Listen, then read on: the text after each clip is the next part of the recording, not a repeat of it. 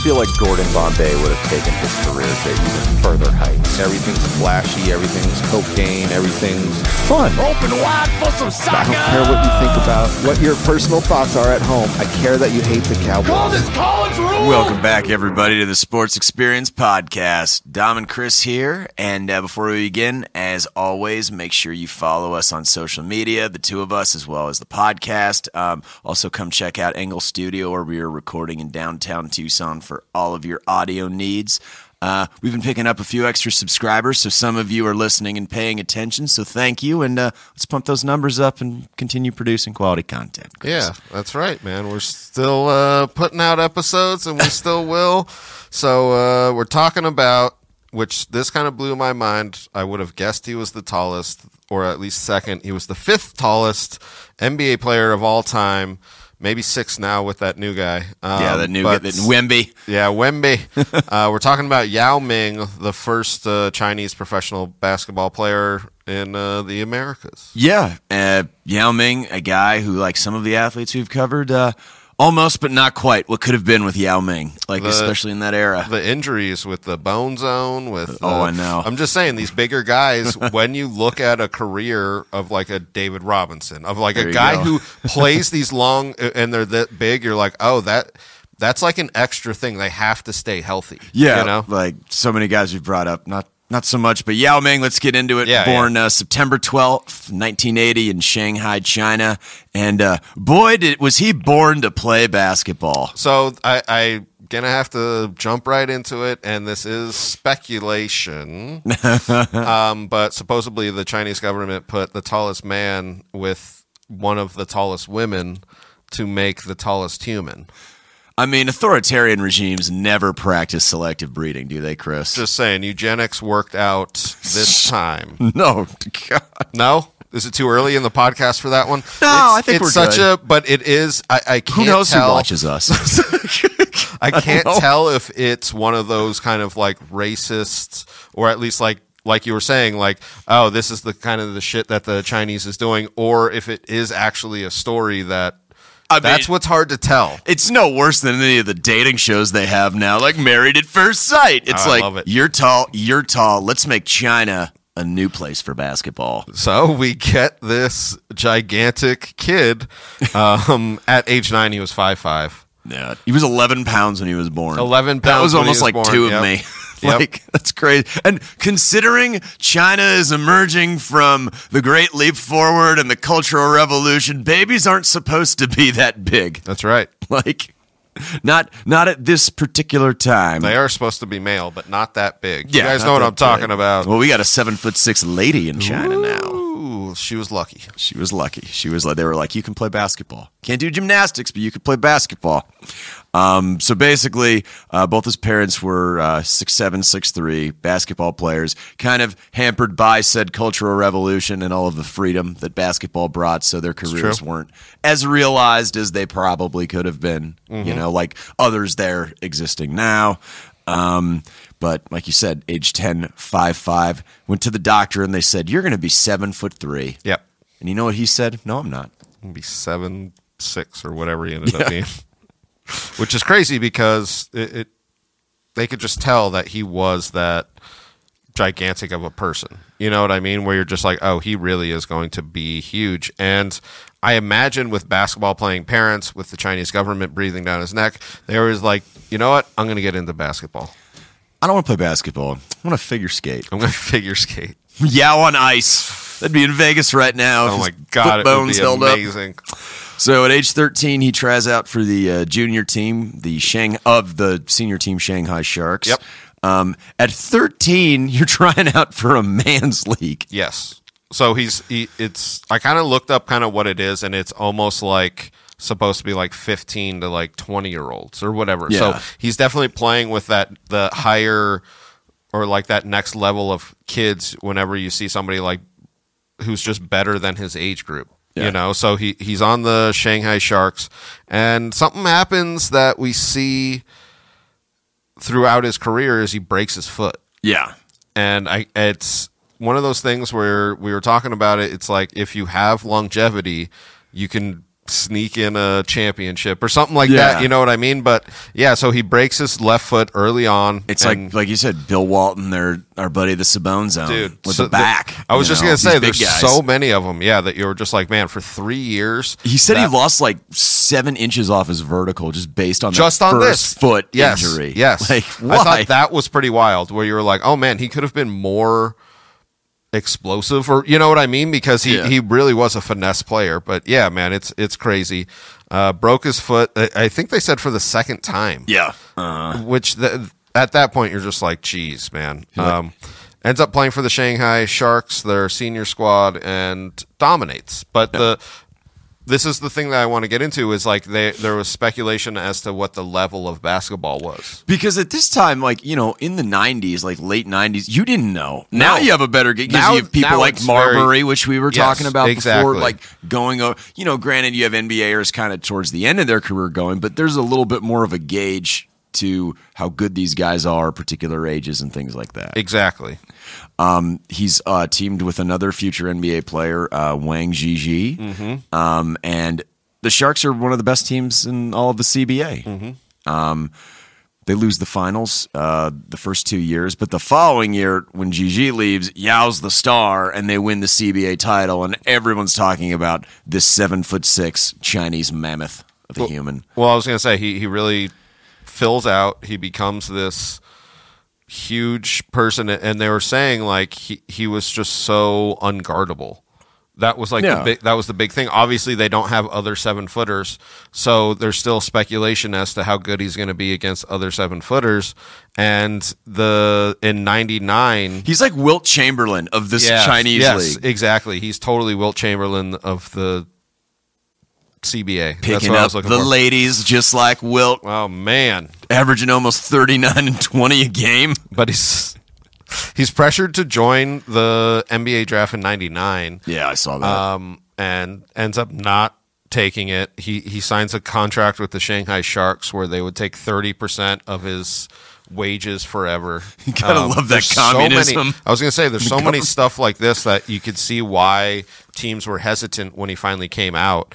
There was another law that the Chinese government instituted that they were going to take like 50% of his wages, and like it's pretty wild when you look at like the difficulties also because that you didn't know if he was going to get released by them. Exactly. So are you going to spend a number 1 pick and then him not be able to play? Kind of like Sabonis. Exactly. Kind of like Sabonis. Like, are they just going to be like, hey, sorry, Yao, it's time for a re-education camp? Exactly. Like, Exactly. I mean, you don't know. You don't know. With the first, oh no, they took him to the gulag. Exactly. You didn't know. There was speculation.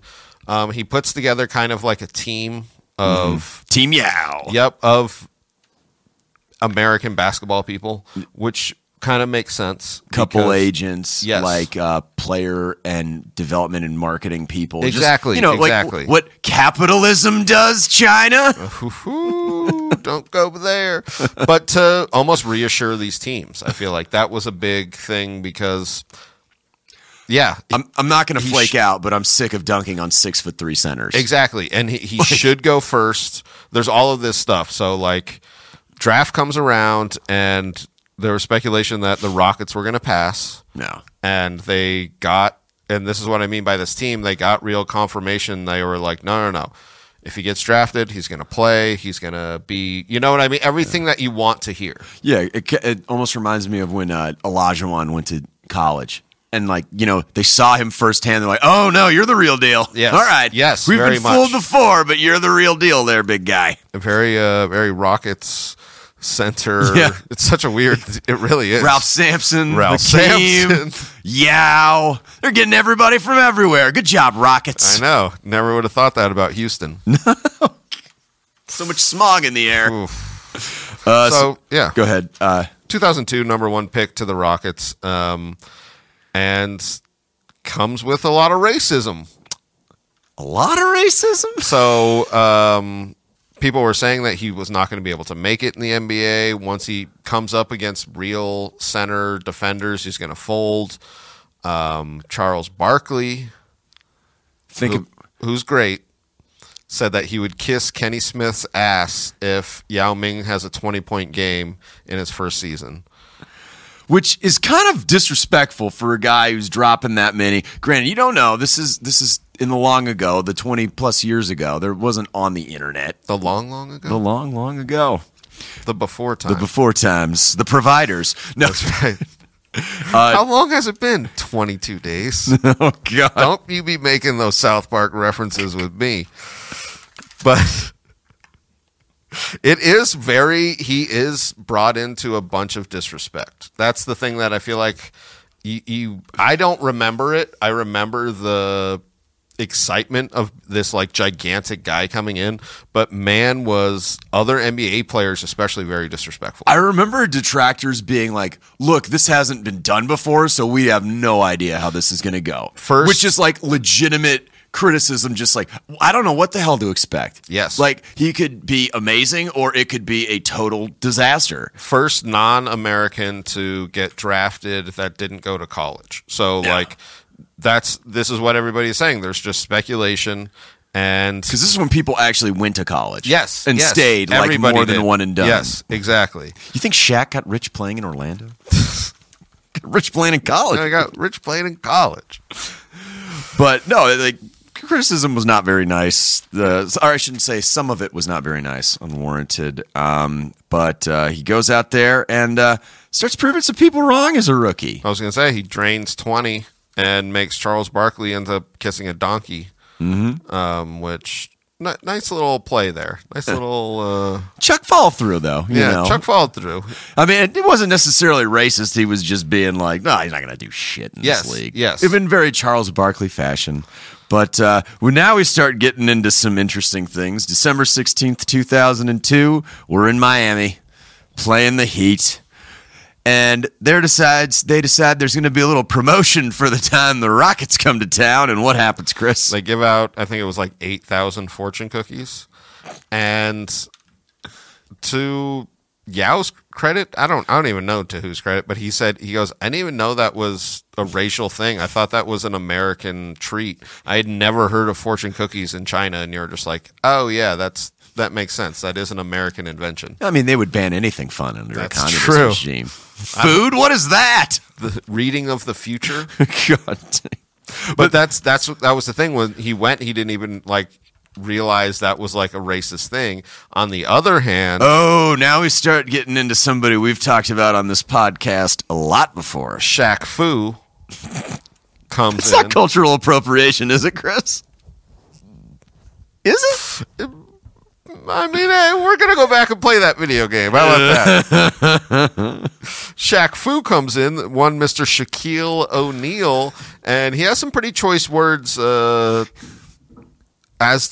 just says, like, do you want to say, I don't know if you All right, I'll do it. This is coming from what he said. This is not me.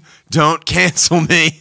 Shaq responded to their upcoming game on January 17th, 2003 between the Lakers and Rockets.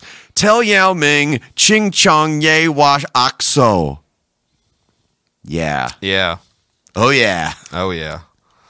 He heard that Yao liked the cream of Sung Young Guy, so it was not... All right, that one was said by me. But what I'm Every saying... Chinese restaurant order? Wayne Campbell? Wayne Campbell? We're just having fun tonight, all right? So, but he really does. He proves everybody wrong. He's averaging what you want your rookie center to average, which was like 13.5 points and 8.2 rebounds. I did feel like his rebounding wasn't as good as everybody thought it was going to be. Yeah, like Dennis Rodman would out-rebound the shit out of him. Exactly. And he's got like 10 inches on Dennis Rodman. Yeah. Yeah. Like, I mean... But that's the thing that is such a great... Then again, when you have someone that big in the paint, he could just reach over everybody. It's not like he has to necessarily position himself and fundamentally do that. But then again, he's probably big that he can't contort his body. Yes. Like these other smaller... I was going to say, he doesn't have that vertical. He keeps breaking his ankle. I did want to say, though, after that Shaq game, he sealed the game with a dunk. Oh, yeah. Just to shove it back in Shaq Fu's face. Yep. Shaq Fu. And Yao's a phenomenon his first season. Yes. People are stoked on him. Well, there's not the the detractors have kind of all shut up. There's like this realization, especially because this is the center, like there's really great centers in this time. Yeah. You know what I mean? So like you have to be good.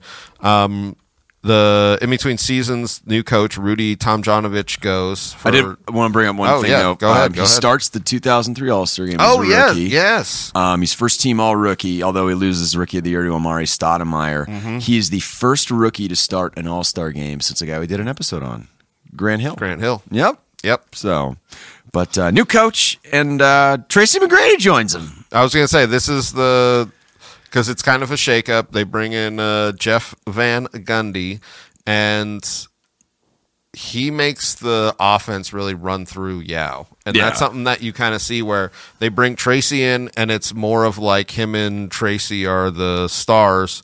And they got rid of I forgot who they got rid of, but they got rid of I think Francis and that's Mobley this year to bring in McGrady. Yes. So it's one of those things where it's a shakeup, and you kind of see this team have this huge potential. You know what I mean? That's especially with McGrady and him. It's like everything you want in this era of NBA. Mm-hmm. Yep. So average. They won 51 games then in 2004, 2005, and they're making the playoffs now. They're starting from going from the first pick to now competing for playoff spots. And Yao's your centerpiece in the middle, starting all-star games. Yep. Bringing fans around the world, including the most populous country in the world, to the NBA because he's in there. I was going to say, he pretty much introduces NBA to China and gets them kind of hooked. And I think now, or at least basketball is the most popular sport in China. I mean, the NBA bows to the altar of the Chinese dollar now. I mean, with how much earning potential there is for the league there. You can't deny it. There's just so many people. It's capitalism, baby! It's capitalism.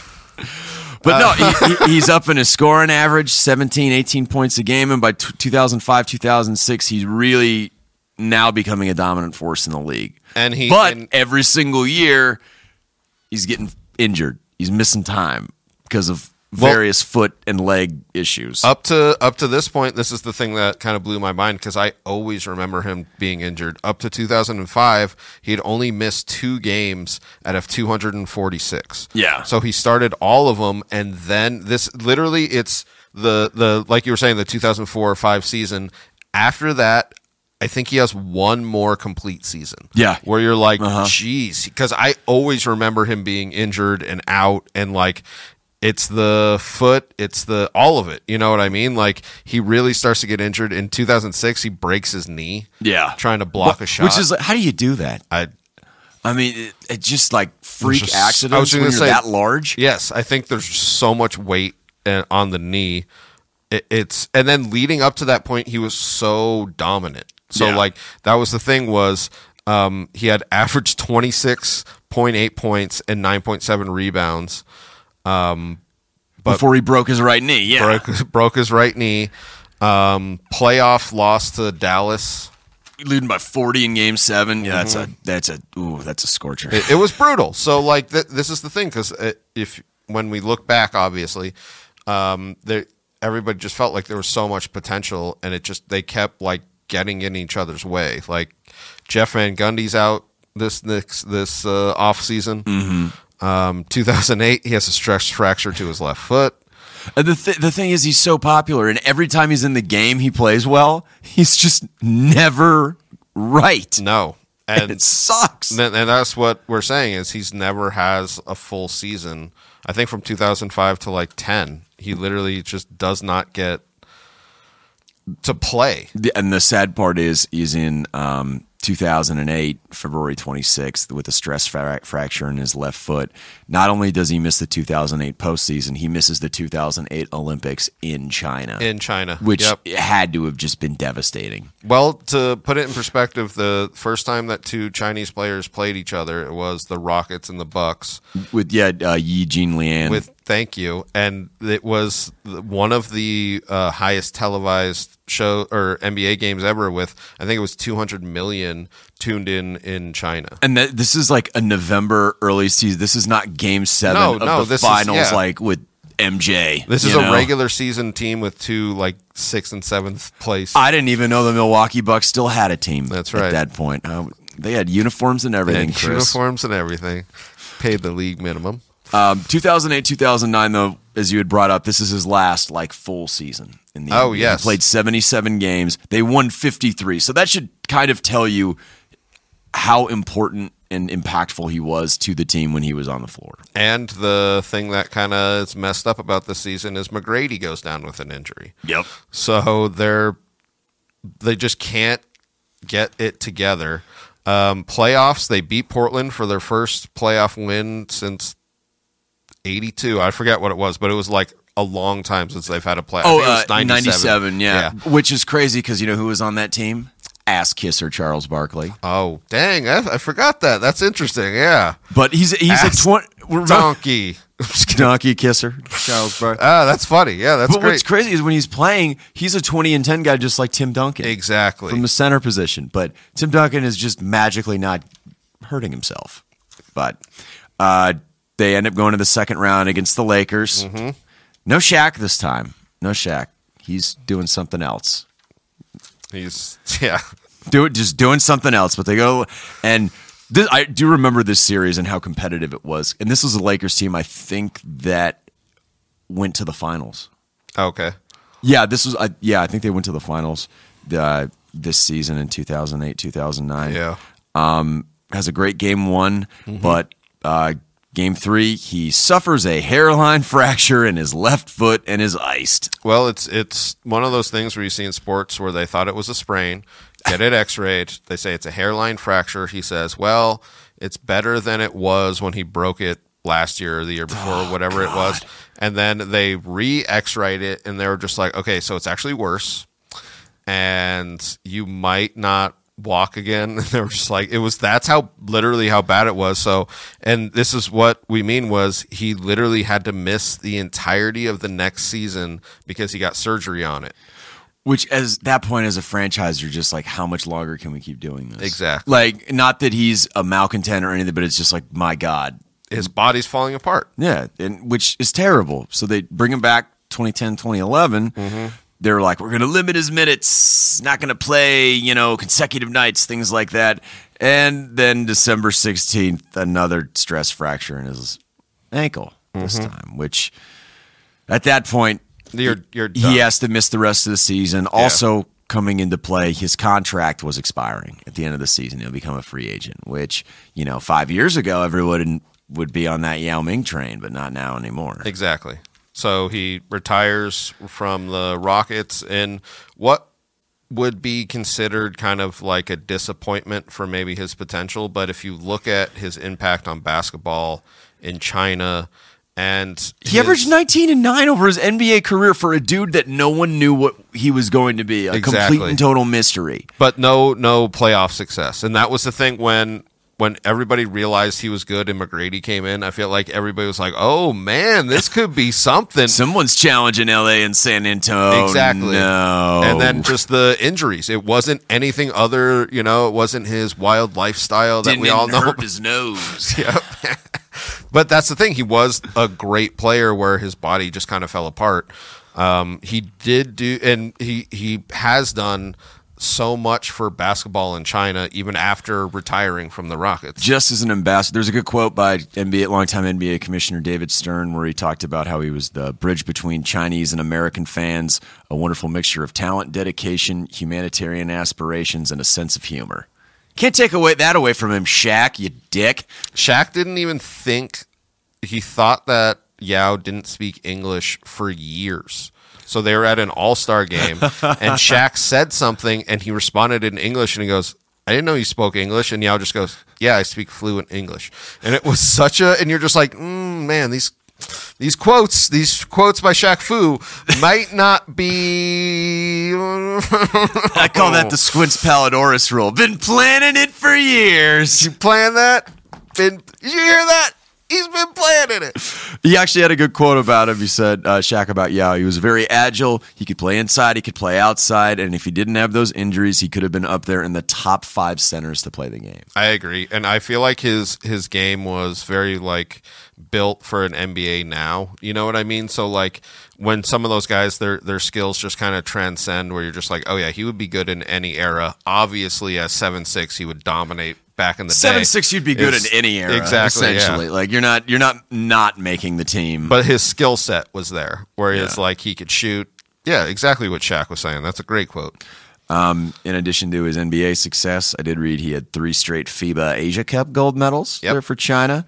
I guess him and there were a couple other 7-footers. They called them the Great Wall. The front line, they call him the Great Wall. Yep. The walking Great Wall. And then, because of his not only impact on the game, but how successful he was overseas and in America, he made the Basketball Hall of Fame in 2016, which I think is pretty cool. I think that's appropriate. Yeah, even though, played 4 full seasons. It's like the Gale Sayers of basketball almost. You don't play very, don't stack all sorts of seasons together, but still you're one of the most dominant players. When you were healthy. Yeah, definitely. And such a icon throughout his time. So, like, he was one of those guys that you just would go and see just to see, not if you're a Rockets fan or whatever, We got to see this guy who makes Charles Barkley kiss ass. That's right. We got to. All right. Thank you all very much.